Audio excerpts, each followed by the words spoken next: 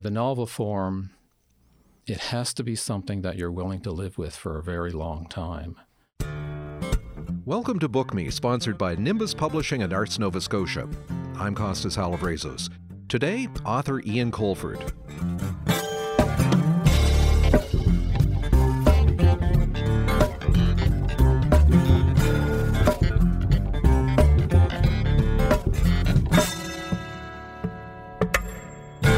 We humans often find ourselves walking a shaky tightrope.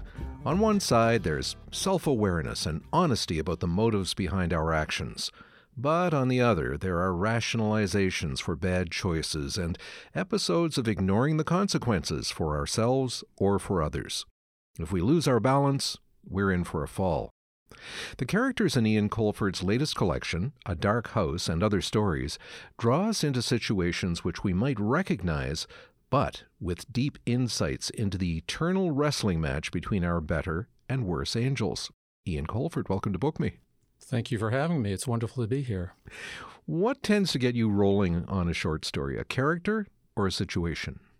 I find that my own practice is to imagine a situation. And I see somebody entering into a place where they have to make a decision. And something is at stake. And it usually turns out that if the situation engages me and I see some sort of moral resonance in it, then a character emerges. And if I'm lucky, other characters emerge that person can interact with.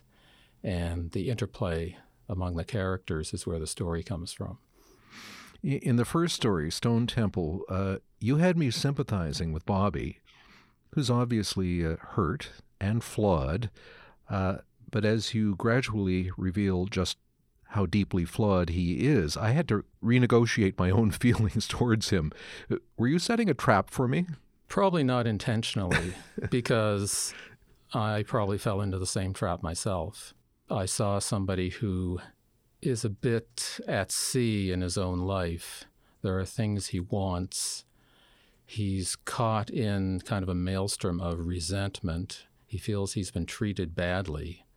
And he approaches the situation in the only way he knows how. And it isn't until he's made a fatal decision that it hits him that this was never going to turn out well to start with. And we see him as a person who has never thought about the consequences of his impulsive actions. It's very possible, yes. What I'm trying to do is show people a bit of themselves in a very flawed character and how it's useful to think ahead. A few times you tackle the point of view of a child, trying to decipher what the heck the adults in their life are up to anyway. Take Sarah in On the Beach. What do you want to show us by looking into the world through her eyes? Well, the main concern with Sarah is her mother's behavior, which sometimes she thinks she's understanding, but other times just leaves her completely baffled. Her mother is a conundrum to her in the sense that she looks to her for guidance and support, material and physical support, but it is never clear to Sarah what her mother is going to do, and she doesn't understand the reasons why her mother does the things she does. Such as falling under the sway of someone Sarah finds pretty questionable. Sarah finds this Rachel character kind of repulsive, but because her mother seems to like Rachel, she feels that it's incumbent on her to like Rachel as well, and she just can't make herself do it. And so she feels like she's failing in some sense. Family dynamics always give the writer a pretty rich vein to mine. In The Comfort of Knowing, we have Warren, the eldest of 10 siblings, who's working out his issues with the youngest, his sister Valerie, who's 17 years younger. With his brand of very self-righteous Christianity, could you read some of that story? I can do that. This is a portion of the story where Warren is describing his relationship with his youngest sibling, Valerie. And it's been a troubled relationship. I only mention this to illustrate the kind of relationship we have. Valerie and I seem to approach apparently cut-and-dried issues from opposing directions, and to expose the flaws in each other's argument. One's point of greatest clarity is the other's blind spot. It's just as well we never shared living quarters, because each day would have seen new battle lines drawn and more blood on the floor. As it was, she grew up coddled and pampered, to the detriment of her character. She was permitted to do and say whatever she pleased.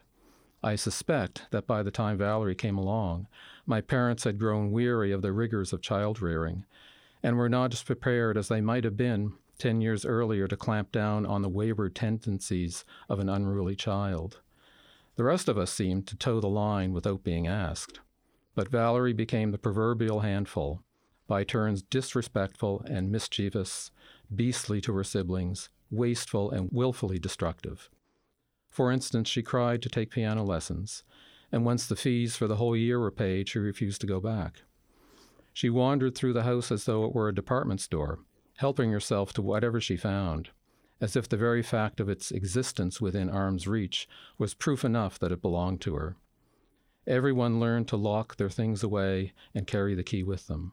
She once carted off a small antique mantel clock that had belonged to our grandparents and tossed it into the bog, all because my mother had run out of grape jelly and she had to eat unadorned peanut butter on white bread. Her adolescence was fraught with difficulties, and it's only by the grace of God that she didn't somehow kill herself and take a busload of other people with her. By the time she was 15, she was hooked on cigarettes and amphetamines and was staying out all night long more often than not. When she was 17, she left home for good, or so she claimed, and my parents despaired that they had seen the last of her. Then one Christmas she turned up on the doorstep accompanied by her husband, a lanky young man with a European accent and the doting ways of the truly besotted. Under his tutelage, she had cleaned herself up, finished her grade 12, and gained admittance to university. Tristan obviously had money, and it seemed it was this and not just my prayers that had turned things around. Her transformation from a sullen delinquent into a beautiful young woman full of hope and promise seemed to me ample evidence of God's hand at work. But when I mentioned this possibility to her during a private moment, with the holiday festivities in full swing, she laughed and said affectionately, "Oh, Warren, you're so full of shit." Within the week they had taken off, bound for Geneva to spend New Year's with his family. Now, you could tell there that Warren has these flashes of self-knowledge, but, he and some other characters seem utterly unable to control the behaviors that get them and other people into trouble. Warren is driven by a sense of doing the right thing at any cost, and he has a high moral standard. But he also, his attitude is leavened by a kind of sense of absurdity of it all. I think he realizes from the start that he's never going to be able to control his youngest sister. But he's willing to try, and he goes to extremes, and luckily for him, sees the error of his ways. But even there, in the excerpt you read, I mean, he realizes that it wasn't necessarily his prayer that had turned things around. It was someone outside of himself with a different view of his sister. That's right. He realizes that prayer isn't going to do everything, and that there are weaknesses, flaws in his system of approaching life. Now, it's interesting, in short stories you can see very often there is this path that a character sets out on, and there's inevitability that things are going to turn out badly. But, you seem to, within the span of a short story, develop people who actually go through an evolution. I'm thinking of the professor in The Ugly Girl. Right. That character, again, I don't know where he came from. It was at a time when I was working on a university campus, so I probably... You had lots around. I had lots of material there.